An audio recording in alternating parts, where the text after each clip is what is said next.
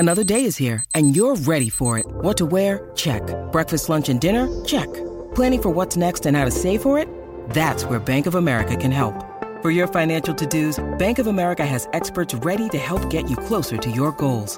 Get started at one of our local financial centers or 24/7 in our mobile banking app. Find a location near you at bankofamerica.com/talktous. What would you like the power to do? Mobile banking requires downloading the app and is only available for select devices. Message and data rates may apply. Bank of America N.A., member FDIC. When you need mealtime inspiration, it's worth shopping Kroger, where you'll find over 30,000 mouth-watering choices that excite your inner foodie. And no matter what tasty choice you make, you'll enjoy our everyday low prices, plus extra ways to save, like digital coupons worth over $600 each week. You can also save up to $1 off per gallon at the pump with fuel points. More savings and more inspiring flavors make shopping Kroger worth it every time. Kroger, fresh for everyone. Fuel restrictions apply. Slightly favours the right footer here, but Griffiths, having got the goal, goes again! Quickfinder tries it, don't know. Long we over. Oh, what a goal! What a goal! Fletcher! It's Lucius McCulloch, saved it in! Barry Ferguson! Dalglish again, and it's there! Hartley and Weir comes up, Jets goal! Scotland have scored! Welcome to the Hampden Roar. It's me, Andy Barge, along with Ben Ramage of Media Scotland to take a look at the Scotland squad and the potential lineups for the games coming up this weekend against Russia and Belgium. Two huge games. The Russia one probably slightly more important. Ben, we need to get off to a good start tomorrow to this doubleheader. No, absolutely. I think the Kazakhstan result means that we need to get something. Well, we need to get points from Russia, definitely. Anything from Belgium would be a bonus, I think. Yeah. But yeah, Russia is obviously the key fixture tomorrow. We just got to hope that the boys can do the business.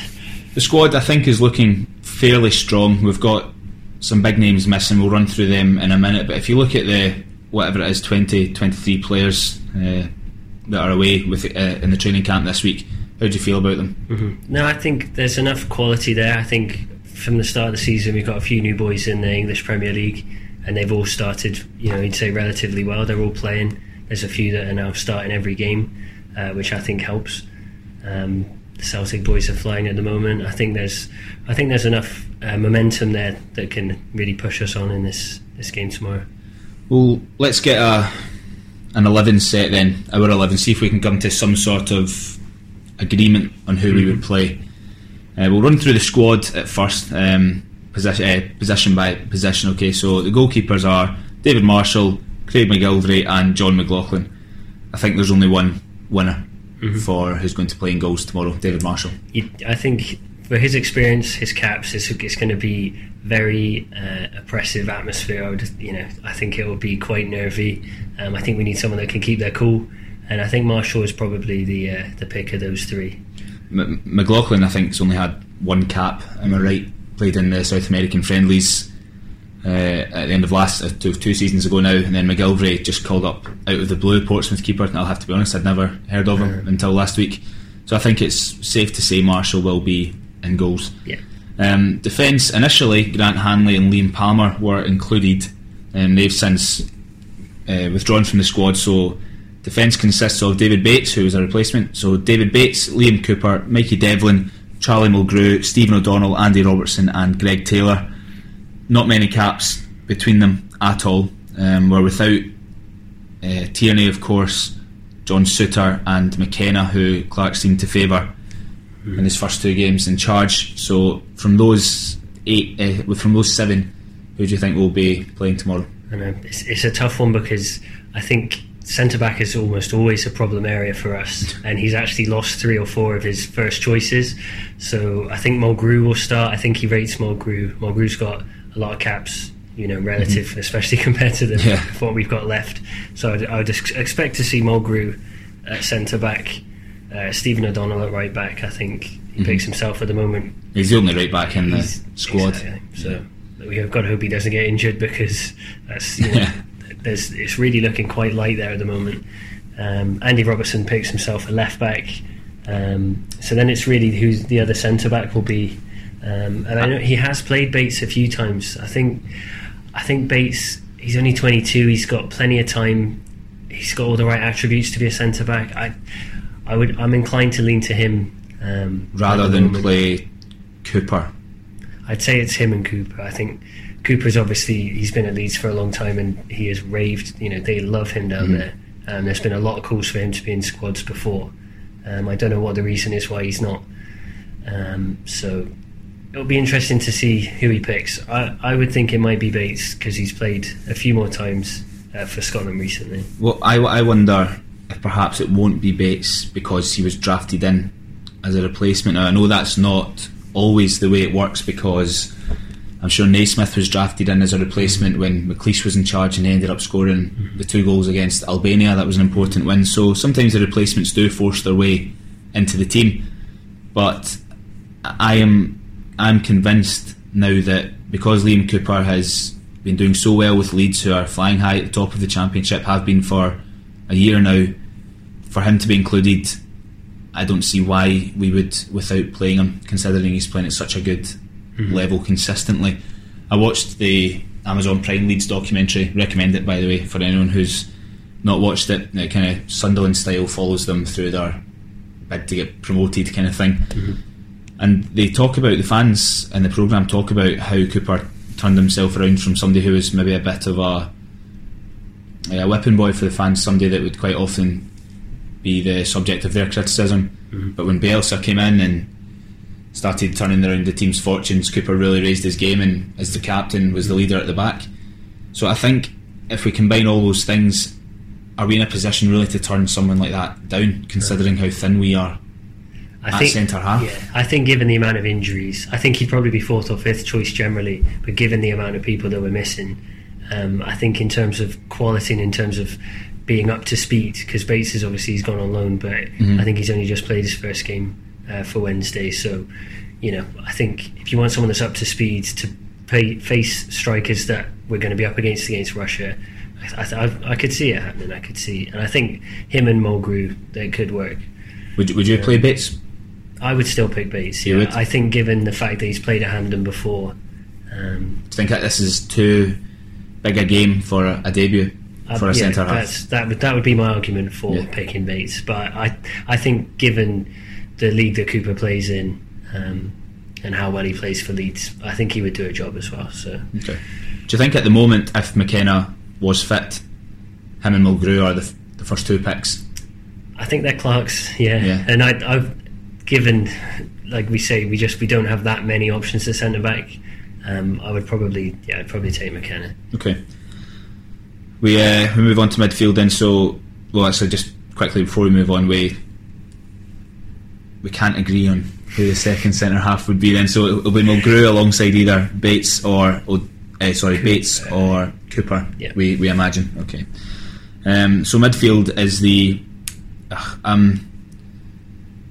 I feel rubbish calling it a problem area because it's our best area, it's a nice problem. Yeah, to have. It's the place where I think the most difficult decisions have to be made. Let's run through the midfield options we've got in this squad. We've got Armstrong, Christie, Ryan Jack, John McGinn, McGregor, McLean, Scott McTominay and Snodgrass.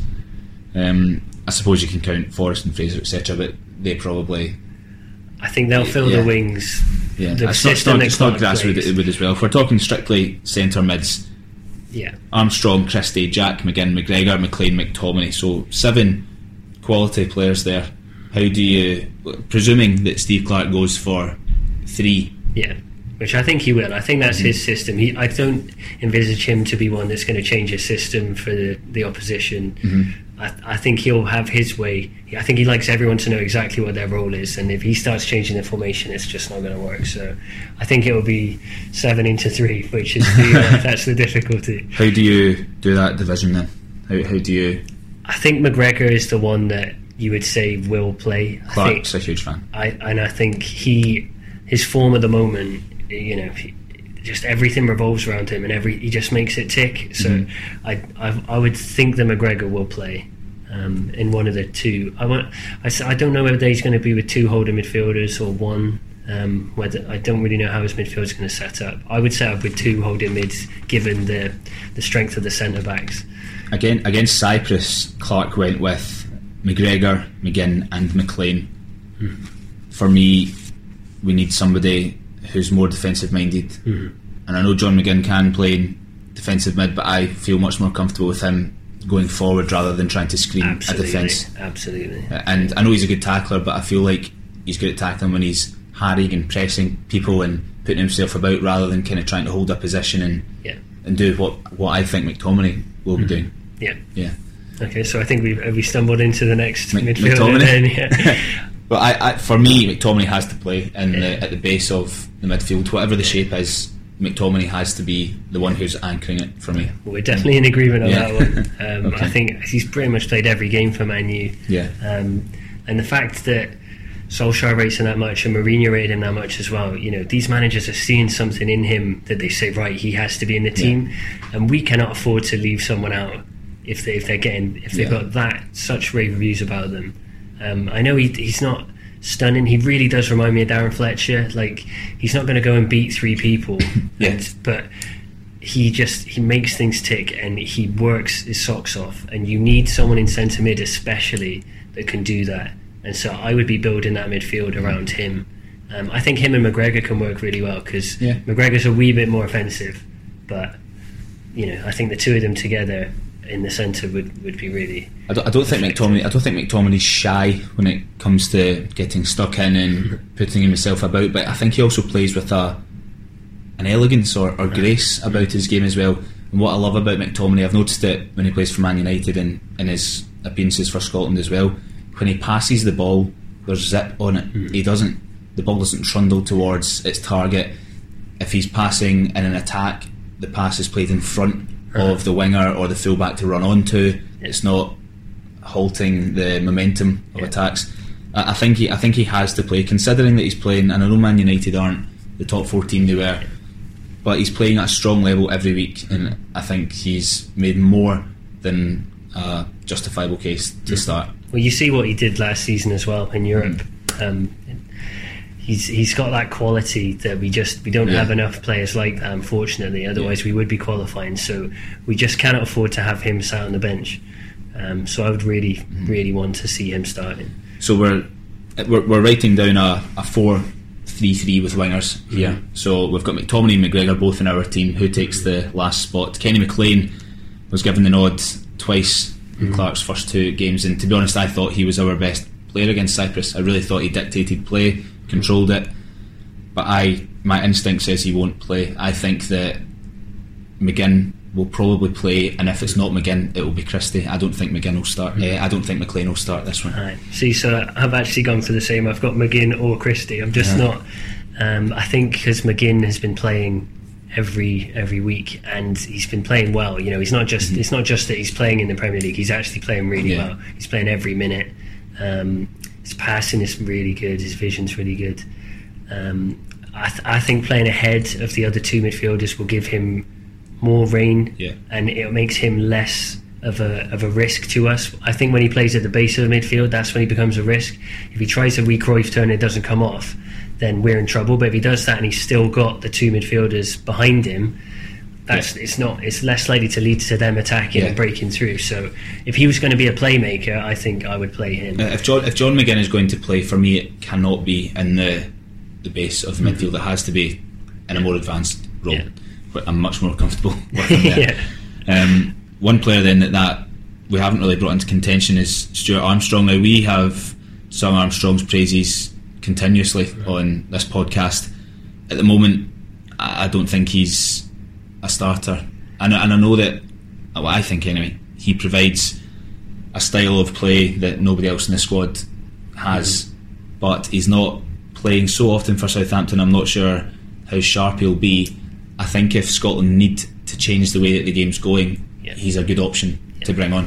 100%, and I think that's the way that Southampton view it as well. I think if you're not good enough to have the ball all the time, and he's one of those luxury midfielders that if you can afford to have a number 10 that simply sits and roams, he is perfect and he can play that.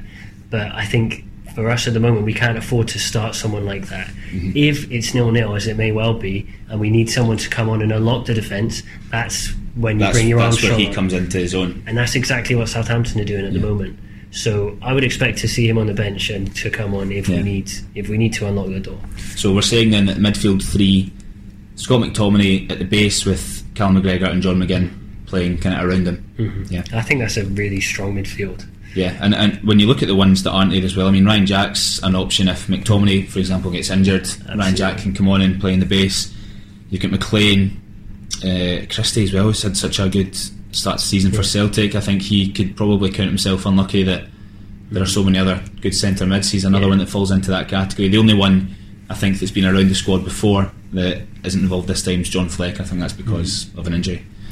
If you look at the midfield though, the Belgium, I wonder if, because Russia are probably a superior team to us, Clark will set up the way that he did against Belgium away.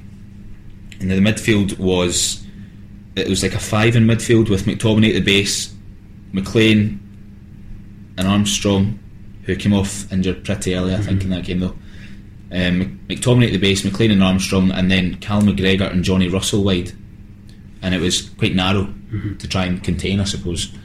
I wonder if that's the way that Clark will decide to do things again and make it a 5 and drop the more attacking wingers for more central ones that are just stuck out there for defensive reasons. Better defensively as well. I could see it happening against Belgium. I think Russia, we really need to win, and I think our best chance of doing that is probably to press them and try and put them under pressure. You know, it's at Hampden.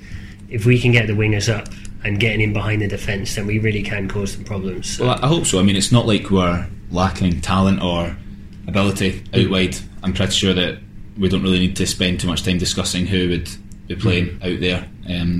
Ryan Fraser's probably got the left midfield spot nailed down if he's fit. Yeah, no, 100%. Yeah. On the right, now this might cause a bit of controversy. Is James Forrest under threat for his position, or do you think he's nailed on to play, or is Snodgrass maybe I would be playing Snodgrass. I would be playing Snodgrass. I know that Forrest has been very good, but I don't see it enough in a Scotland shirt. And what I love about Snodgrass is his delivery, especially from set pieces as well. We don't really have anyone. I mean, McGinn can, but I think Snodgrass is more unlikely to unlock if Russia are quite stuffy. I think Forrest it's almost like a 50-50. It's like, is he going to turn up or is he not? And if he doesn't, you've wasted 60 minutes on a player that hasn't turned up. Snodgrass has generally played very well in a Scotland shirt. He's got very good delivery, very good finish. He's also got a point to prove, which I really like. You know, when a player's really, really got the bit between their teeth, they can play above themselves, and I think this could be Snodgrass's chance to be like, this is why I should have been playing the last campaign. It's bizarre to me that Robert Snodgrass has only got 26 caps. It feels like he should have double that. And I trust him more than Forrest. If I'm speaking frankly, I trust him in a game like this more than I trust James Forrest, because as we've discussed again previously on this podcast, Forrest, I know he had a good Nations League, but the game against Albania away, I think it was, when he scored a couple of good goals, honestly was the first time I'd seen him turn in a top performance for Scotland after about 25 caps. Exactly. It was because I checked it quickly. It was five goals Forrest has got against Albania and Israel. Snodgrass has got 7, which included goals against Croatia, Denmark and Slovenia. So that's the kind of quality opposition that Snodgrass actually plays his best football, because they're not always just sitting in, which is maybe what suits Forrest more, where it's just blind pace gets past people. I think Snodgrass has just got the edge on him in terms of quality, and maybe in terms of ambition to be like, I'm going to make my mark in this game. I'm going to prove that I'm good enough, and that I should never have been left out of this setup. You know, it's a bit of a free hit with Snoddy at the moment. I think that Forrest will get the nod, but my gut instinct is that I would like to see Robert Snodgrass play ahead of him. No, I would totally agree with that. We agree on that one. Okay then, this is pretty easy, isn't it? It's good. Let's discuss number 9. The options going forward are Stephen Naismith, Ollie McBurney, Matt Phillips, and I suppose Johnny Russell can play there too. It's not overly inspiring. I think the players all offer different things. McBurney's a proper target man, somebody that can maybe hold the ball up and bring the wingers into play. I think if you're looking to get in behind or hit the channels, Matt Phillips might get the nod, and Naismith's more of a kind of all-rounder. If you want the ball to fall to any of them in the box, it's probably Naismith. Russell, I don't think will come into contention for starting up front. I think he's probably considered more of a wide man. If we had Griffiths, this would probably be an easier discussion. But out of those three, let's narrow it down to three: McBurnie, Naismith or Phillips. Who'd you fancy? It is tough. They all, like you say, they all offer different things, so it's going to be very much what Clark's game plan is. I think Naismith getting his 50th cap, what it would be, I think he offers such quality in and around the box where he can bring other people in. If you were playing someone like Snodgrass, I think they would just link up all day long. It's the only thing with Naismith is just his size maybe counts against him against big opposition for the Russian defence. It's a tough one. Phillips has done a job up front for us before. I still don't think he's an out-and-out striker. I think we're really shoehorning him in there. I think Naismith sort of nous in the box. I think that could actually be like really critical. I'm leaning towards Naismith as long as he is actually fit, because that's the other thing, is that he hasn't got a lot of game time for Hearts this season. He came off the bench for Hearts against Accies 9 minutes. 9 minutes. McBurnie scored against Leicester. Although there's the issue with McBurnie about the whole video. I'm not too sure how vital or problematic it is. I think that kind of thing will get said in the dressing room all the time, and it's not. You saw the pictures of him as a child and stuff. Like I don't think there's any question mark over it. He was speaking to the Irish boys. I think it's a bit, I can totally understand why Clark was disappointed, because I think his whole mindset is that everybody has to be in it together and 100% committed, and that totally undercuts that. So I could actually see him making a wee bit of an example of him and having him on the bench, maybe saying, you would have started, but obviously all of this has happened, I'm going to leave you on the bench and you can come on and make a point. It depends how he's going to play it. It's a shame because McBurnie was on a good run of form. He's just made this big move. He should have started all right. It should have actually been an easier decision than it is, but I think that does just call into question a wee bit. Clark has to keep that sort of mindset going of the squad that it's 100% if you come with this team. No, I agree with that. But I do think that deep down McBurnie does want to play. I think he's just spoken stupidly without thinking, trying to maybe have a laugh with his teammates. I mean, we will joke about saying it's shite to go and watch Scotland, but we still go because we love the team. Like, it's not. I honestly think it was more just banter in the dressing room. Somebody obviously had their phone out, and it is unfortunate for the boy. It's obviously the media are always going to jump on that. It's a harsh lesson for him, but he's a young lad.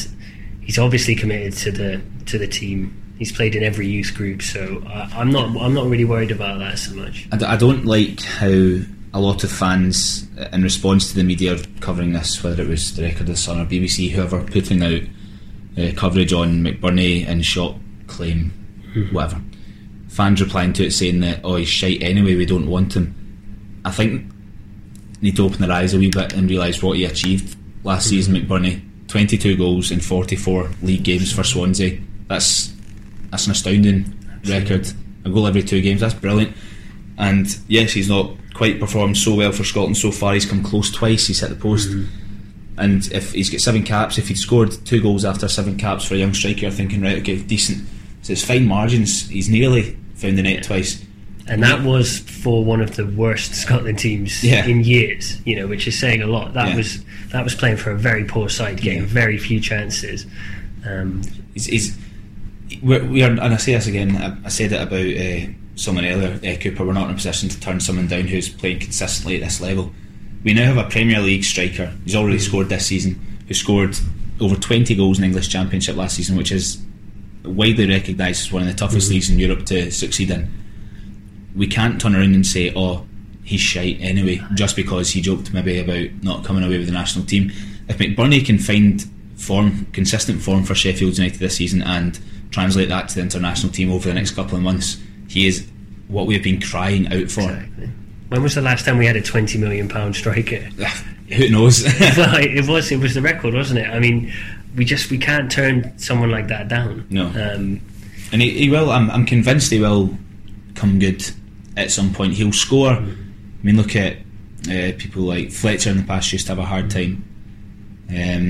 I'm sure Naismith's not always been coming to the national team on top form, but when they become a part of the furniture, I suppose, and are doing well at club level, it's important to have them around, because especially up front we don't have too many amazing options. Exactly. Griffiths is the one that I thought would be leading the line. I thought he'd be in. I thought he'd be involved. Him and Clark, I'm assuming, have had the discussion. And it's I think just you just don't want to push Griffiths too much early on. He is literally just back in after months out, and I think it's obviously not so much a physical thing, but just get him back in the right headspace. I think McBurney is a bit into the Snodgrass category as well, as having a point to prove. How much would he love to score the winner? Yeah. Tomorrow night, and then suddenly, the whole country's behind him. That is really good motivation for him to go out and put in a performance. So maybe Clark will utilise that. We'll run through our team then. There's only one position that we've disagreed on, one in the centre half. So we both have Marshall in goals. Defence would be right back Stephen O'Donnell, left back Andy Robertson, centre half Charlie Mulgrew, and Ben would have David Bates. I would have Liam Cooper. Midfield three of Scott McTominay, Callum McGregor and John McGinn. Wide players Ryan Fraser and Robert Snodgrass, and through the middle Ollie McBurney. Okay then, how do we change that 11 to cope with the best team in the world coming on Monday? We cross our fingers a bit. This is why we're journalists and not football managers, but give it your best shot. What do you think needs to change to try and cope with Belgium? I'd say you're probably looking at the wingers. As you said, I think you'd maybe go with 5 more midfield players as opposed to 3 midfielders and 2 wingers. I think we're going to be doing a lot of tracking against Belgium's wingers. So yeah, you'd maybe. I noticed Hazard's out. It's a positive. Both of the Hazards, So that is genuinely really good news, because the last time they came to Hampden, Hazard was the difference. So if you take him out, it undoubtedly weakens them. So that is huge for us, actually, that Hazard is out. The Belgium away game, I honestly thought that we were all right. Yeah. And Lukaku scored 2 minutes into first half, injury time, and then they get another goal in the second half and then go and kill the game. I'm pretty sure McKenna had a good chance at either 1-0 or 2-0. So, again, it's fine margins, if spots and maybes, whatever. But we weren't embarrassed. No. And it's at Hampden, so you know what it can be like when the crowd gets behind them. It's away games, especially in international football, are not easy for anyone. So we can genuinely put Belgium under pressure. If we beat Russia tomorrow, Hampden will be bouncing on Monday, and I know that the chances of us winning are they're slim. But when you look at the teams that have come in competitive fixtures in the last decade or even longer, we have given them a real good go, and sometimes a scare. We were inches from beating England, came back to equalise with Spain, and then they unfortunately went on and won the game. Exactly the same with Germany. We ran them really close. We drew with Poland, and that was a last minute concession of an equaliser. France were beaten 12 years ago now. So when Hampden's rocking and the big teams come, I'm pretty sure that it won't end up, and I hope I don't jinx the team here, I don't think it will be the same as the friendly last year when they beat us 4-0 or something, didn't they? I think it'll be a different game to that. Hampden's a leveller, I think, for us. In terms of, I know people say the atmosphere isn't great, but it genuinely does put the opposition under pressure when the Tartan Army is singing, because not every country has that. And I know it's a bit of a cliche when Clark says he wants everyone to come and support and stuff, but it is genuine. That not many national teams have that sort of size of backing for the size of the squad and the size of the country. So it's a banana skin for Belgium. They've got nothing to really win. They're expected to come and beat us. If we put them under pressure, a draw could be the difference if we then go and draw in Russia or beat Russia away. So 100%. I do not think a draw is beyond the realms of possibility. It would be... I'm getting butterflies at the thought of that one. That would be unbelievable. I don't know. I think that McTominay will play against Belgium. If he doesn't play against Russia, I think he'll play against Belgium. McGregor as well. Looking at the other midfielders, McGregor has the engine that you need. We're going to be pressing and chasing a lot of that game. You need those two playing. for me, they're probably the starters every week. I wonder if Clark will do what he did in the away game and ditch Fraser and Forrest, and then he went with McGregor out wide. Yeah, I certainly wouldn't play Forrest against Belgium. No. Snodgrass, I think Johnny Russell. See, I think Snodgrass proves that he is up to that quality playing in the Premier League, and not looking out of place at all. If anything, he looks very good. Yeah, sure. So, playing against Belgium, that's not going to faze him. I'm on the similar mind of thinking there, to be honest. The fixtures coming up are, and see, to be honest, looking at the league table here, the qualifying table, a team just quietly going about their business are Kazakhstan. Worryingly, we did help them. Yeah. Well, they play Cyprus away tomorrow. If they win that, they will go on to 9 points. So it's Belgium on 12. Let's assume that they're going to finish top. Okay. Russia are on 9, and then it's us and Kazakhstan on 6. So if we beat Russia tomorrow, takes us level with them, and it's probably all to play for if we can go over to Russia and sneak something, hopefully. I'd say so, yeah. But Kazakhstan, I mean, we've got them at home in our last game, which is worrying. It could be an every one, but at least it's not Belgium. At least we can go and win that game if we really have to. It will be nervy, obviously. Russia's second last game is Belgium away, so it's not exactly ideal for them to have the best team in the group towards the end of the campaign. Of course, this double header is followed immediately by Russia away. So if we can take 3 points, or I imagine 4 from this, we would be in a strong position going into Russia away, knowing that a point would keep us probably right in contention should Belgium do their job and keep their end of the bargain, which is stupid to try and rely on, because remember, we had the group with Poland and Ireland and Germany, and we were undefeated against Ireland and Poland, and then they end up finished 4th because Poland and Ireland both beat Germany. So that part of me thinks that we might need to, in the end, take a point off Belgium.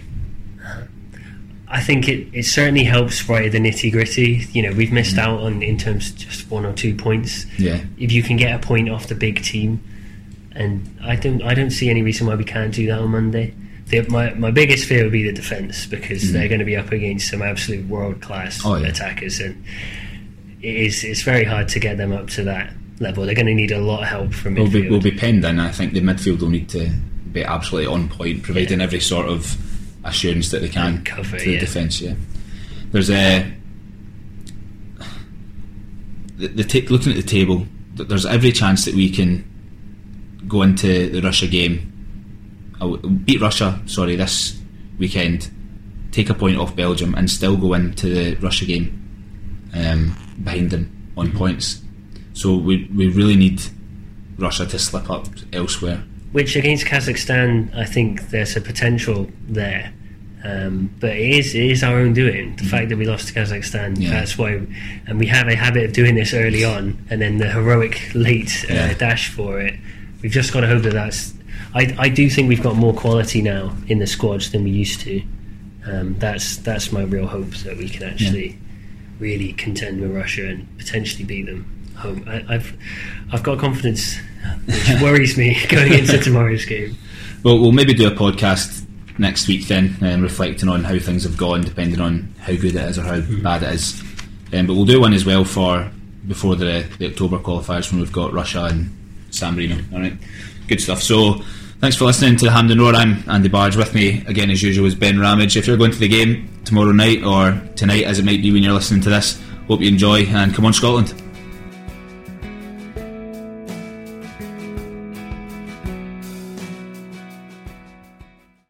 Sports Social Podcast Network.